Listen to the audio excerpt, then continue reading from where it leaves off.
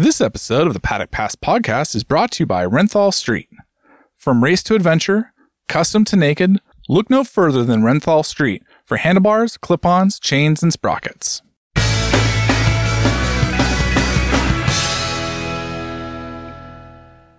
This Paddock Pass podcast comes to you from the midst of the MotoGP summer break, and we're more likely to see riders half stripped and ripped rather than full on the gas and ripping. But we got a special Renthal Street session interview for you this week as Neil secures some time with Dorna's new CCO Dan Rossomondo. I'm Adam Wheeler, and I'm joined by Neil this morning to quickly introduce this show. Neil, where are you? I'm in Barcelona, Ed. And I believe that you have got out just in time because in the last 2 days it's become stiflingly hot and humid. To paint a rather unedifying picture, I was actually just sitting in my pants before we started this call, but I've had the decency to pull on a t-shirt just while we're doing this. But yeah, it's pretty uncomfortable, I must say. Well, I mean, you know, if you're sitting in your pants, then you're like, as we said at the top of the show, like most MotoGP riders at the moment. I'm not sure you might have the kind of muscly torso that most of them have, though, Neil, although you are working on it from what I understand. Well, you know, yeah, basically sitting on my bum for the best part of a month during June, so yeah, I've tried to be a little more active this month. But where are you at? Well, normally I would be suffering with you in the heat in Barcelona, but I'm in the UK at the moment, just kind of coordinating some kids' activities with being the summer break, very much for the children from school. But this weekend I'm actually heading to the 30th Goodwood Festival of Speed. For people that don't know so much about this event, it's pretty big. Over 4 days, they gather a lot of old historic Formula One and motorsport kind of icons or important machinery, and they race up the hill they have at the Goodwood Estate, which is right on the southern coast of England. And, as was said, it was the 30th anniversary, or is the 30th anniversary this weekend. And there's quite a lineup. There's a bigger MotoGP contingent than usual. I mean, you've got some legends names like Mick Doohan and Casey Stoner, Wayne Gardner, Freddie Spencer, and just to name a few. And then there's some official teams. I think Red Bull KTM are there, Gas Factory Racing are there, Ducati, of course, Pecco Bagnaia is going to be there over the weekend, so it's quite a big deal. I was reading about it, and apparently they get over 200,000 people across all 4 days of this festival, and it's sold out every day for Friday, Saturday and Sunday. I think you can still get tickets on Thursday. But it's a good chance just to people to walk around in a very posh setting. I've never been, so I'm kind of looking forward to going for the first time. I've got to produce a small sort of story for the Telegraph about it. So, it should be quite good. And also Ducati UK have given me the loan of a Monster SP to ride down there. So I'm praying, crossing everything that I have that the British weather is, going to be reliable. Well, listen, Dan Rossomondo then, almost 15 years with the NBA. He's holding the position, or he was holding the position of Senior VP of Global Media, Global Partnerships and Media. Also spent time with IMG and also Time Warner Global. He was presented to the press, as the new MotoGP CCO back in mid-April at Qatar. His appointment was significant for two reasons. One, because, he replaced the outgoing Manel Arroyo, who for the better part of 20 years at Dorna had been kind of manhandling the tiller, you could say, when it came to their media output. Basically a lot of their activities also in a commercial sense. The second reason being that he's a non-Spanish appointment. Very few of those at the highest level of management in Dorna. And it also shows that they're trying to think perhaps a little bit more globally. I mean, we sat down with him, Neil. I mean, I think his exposition when he was talking to the press was pretty impressive. He certainly can talk the talk. But, when we spoke with him, I think it was at Mugello, what was your thoughts? Yeah, it was interesting. Yeah, he was obviously telling us what his brief is coming into MotoGP from the NBA. I think 13 years there. His idea is try to take the sport to the next level commercially and try to open up some commercial arrangements in maybe places where the sport hasn't had great success before. And yeah, I think we spoke to a guy that still is, has got a few ideas on where to go and, is pretty impressed actually by just what the MotoGP spectacle is. I think, a year ago we were sort of worrying in the first post year of, MotoGP after Rossi retired, where the sport was. A few disappointing attendances. I think certain, markets were not performing that well in terms of TV audiences. But, you know, a year later and things seems to be a bit different. You know, we've had sterling attendances in Jerez, in France. Mugello was not amazing, but it was better than last year for sure. And then Germany and the Netherlands were sellouts pretty much more or less as well. I think we had more than 100,000 through the turnstiles on the Sunday at Assen. So, you know, as Dan was saying to us, and as you're about to hear, you know, the sport has a lot going for it. And maybe there's more going for it than he was expecting. And maybe it's just about how to present that and how to make that something that attracts media from all around the globe, and you know, will be shown on you know, social media channels, on news channels. So yeah, it's interesting to see where he plans to kind of take it. I think also it's worth pointing out that he didn't come from Formula One. You know, he hasn't come from NASCAR. He's not from the motorsports world. So I think he's been very much in awe of what he's seen about MotoGP and what he's learned. And maybe the outside perspective has pros and cons. And, you know, I guess we'll see, you know, what he can actually bring. And maybe there's quite a bit of pressure on his shoulders to actually bring something, certainly from an American perspective in the American market. And this is what we were trying to ask him in the interview. Also things like, you know, as we're seeing around the discussion involving the likes of Jake Dixon and the UK, MotoGP has a very important and lucrative broadcast partner in TNT Sports now. Used to be BT Sports.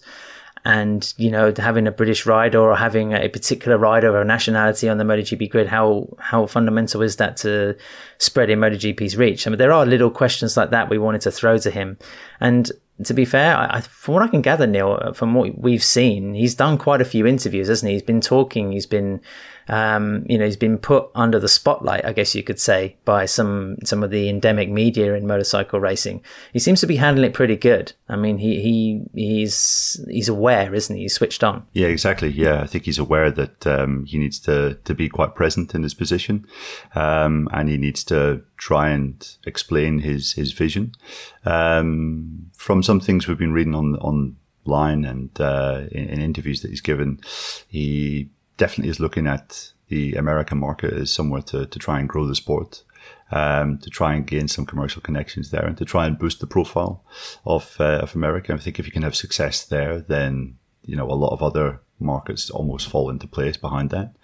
And I guess there's an interesting thought about, you know, where MotoGP is in the next 2 or 3 years in terms of how its broadcasting is arranged, and, you know, whether we'll see another kind of MotoGP Unlimited type series, which will try and take the sport to, I guess, the middle ground. You know, we obviously tried that experiment with MotoGP Unlimited, didn't have the best success, and now it's looking to, you know, obviously that's a tried and trusted package now, and you see it in so many different sports. Maybe that's somewhere that, you know, Dan would have some expertise in understanding what would be the best way to try and package a kind of TV series like that for the future. So, yeah, some interesting things I think could be in the pipeline. And also it's important, isn't it? Because people might look at this podcast and think, why would I want to, you know, listen to an interview with this guy? I mean, who is he? Why do I have to invest some time listening to what he has to say? And the truth is that he is now going to be one of the guys who steers the direction of MotoGP. Okay, he might not be at the forefront of decisions when it comes to the sprint format, but then he will be instrumental, you could say, in how people are going to be watching or enjoying MotoGP in the years to come. So I think, you know, his perspective or his philosophy is worthwhile.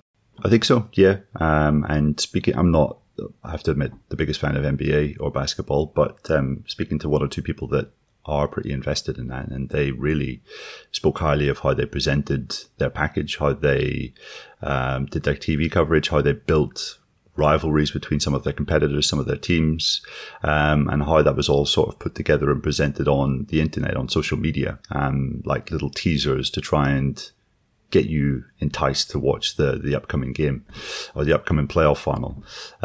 So yeah, you kind of wonder if that might also, you know, translate to what we have in MotoGP as well. So I think there's a couple of nice insights, and it was an interesting chat. Anyway, on to the interview. We'll have a few more in store in these coming weeks. Marco Bezzecchi, Carlos Espeleta are talking about how he actually makes a MotoGP calendar and how he brings it all together, as well as Joan Mir. We'll try to make that as uplifting as we can. Hopefully there'll be some kind of positive vibe about being an official HRC rider, you would think, in the build-up to Silverstone. We'll also be reacting to any MotoGP news breaks with our Patreon shows. So if Pedro Acosta's contract finally gets sorted before we get to the British GP, I don't think it will be, but certainly we'll do a quick show and discuss those. So let us know what you think of this podcast, and if you have any questions or queries as we move forward. Importantly also, a British Grand Prix live show. React to our tweet that we'll put out,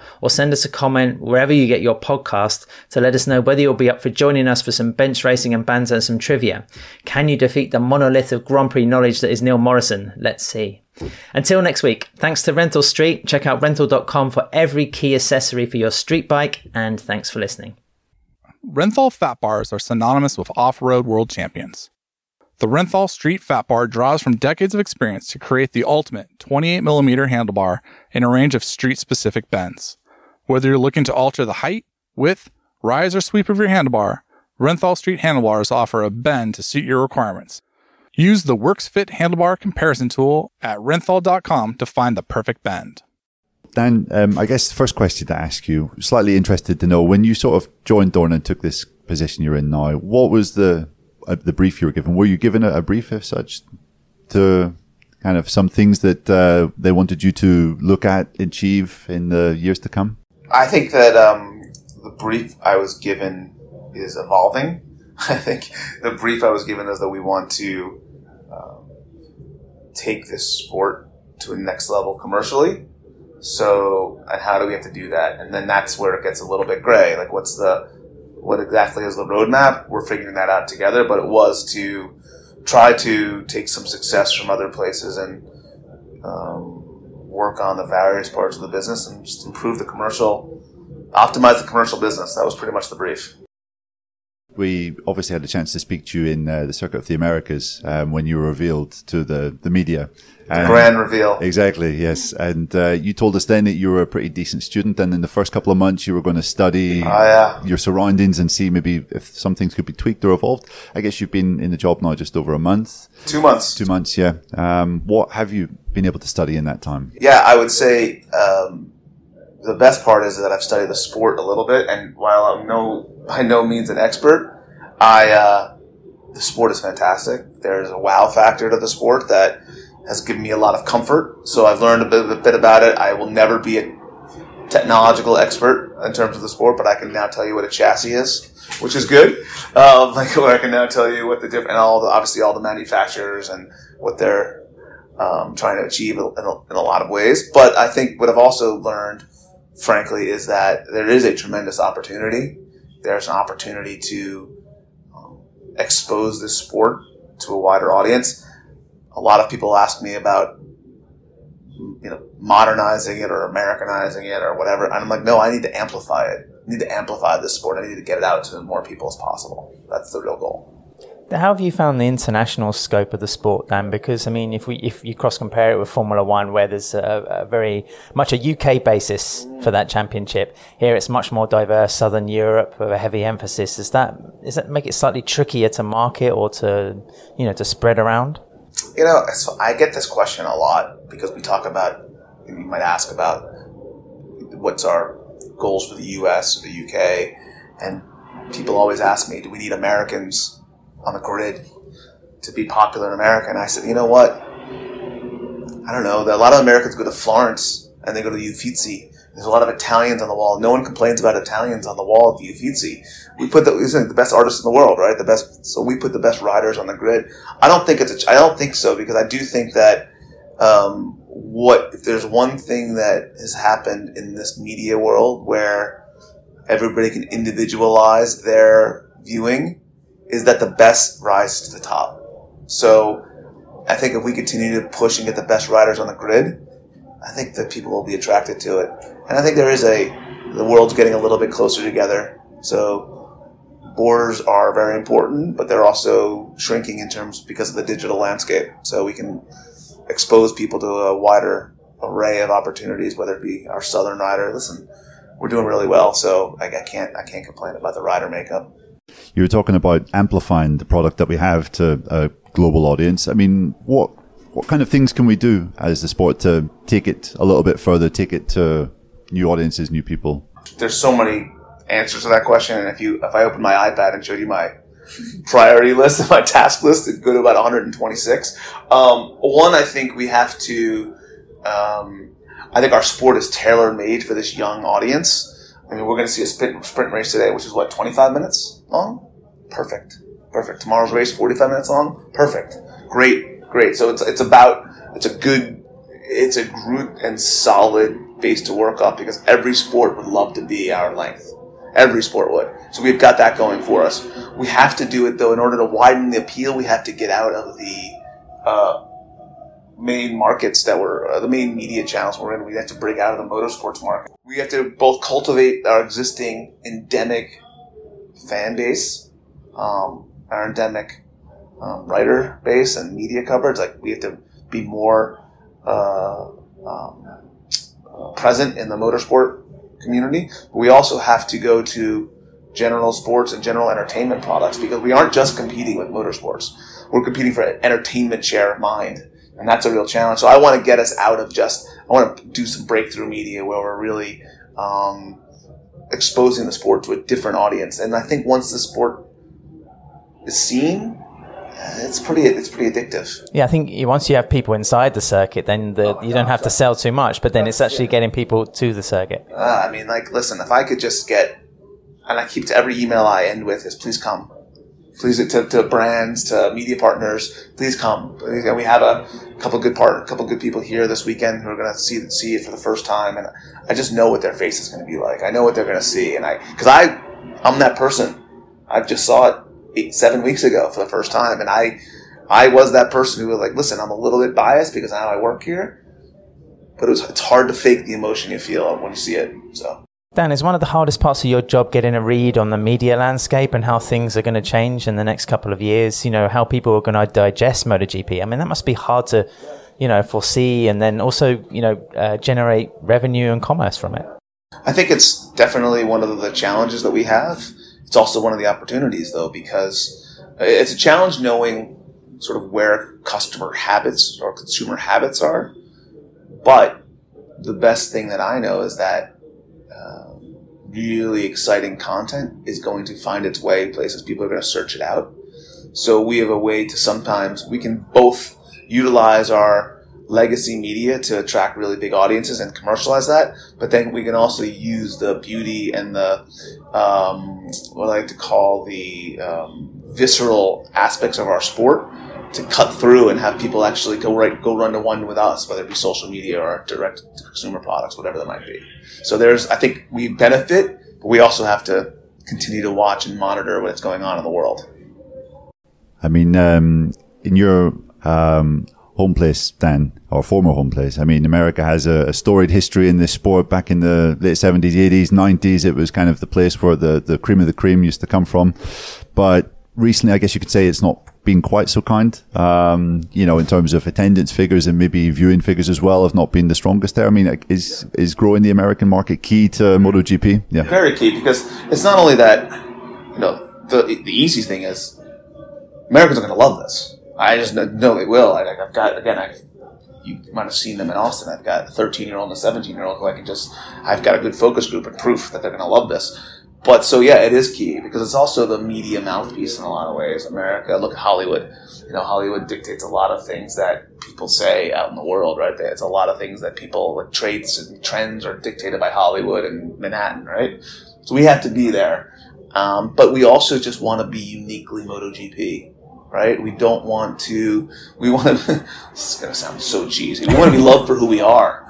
We don't want to be loved for something that we're not. And I think that's a real important thing. That's when you have to hang on to your identity, really, then, isn't it? Because look at you guys are around this more than I can. The show, there's a little bit of unknown coming into this job. I didn't know what I had. I didn't know the sport. I did a good amount of research. But I'd have been, we have some improvements we have to do on the commercial side in terms of our organization, in terms of our, pace, in terms of a lot of things. But that's all stuff that I'm pretty comfortable with. If I thought if we had to work and fix the sport, that would have been a whole different kind of, and there's nothing wrong. There's imperfections. Gosh, this sport's great. So I feel really good about it. One thing that American sports do so well is celebrate what they are, particularly their history. Yeah. I think maybe that's something MotoGP can do better. We're in the 75th year. It's going to be the 75th season next year. 75th anniversary next year, yeah. I mean, celebrating the heritage and the history of the sport maybe is something where Dorna, could really love it. Yeah, crank it up. We're definitely talking about, if you look at the pictures on my wall, I mean, I've got some celebrating some history as well, too. And I've spent some time with Giacomo D'Agostini, which I think is great. I think that's a key part of it as well. So definitely in the works. It's not just I think people, the real interesting point of that, though, is how do you have to celebrate the history, which is going to be known by a lot of the core fans, and they're going to want it.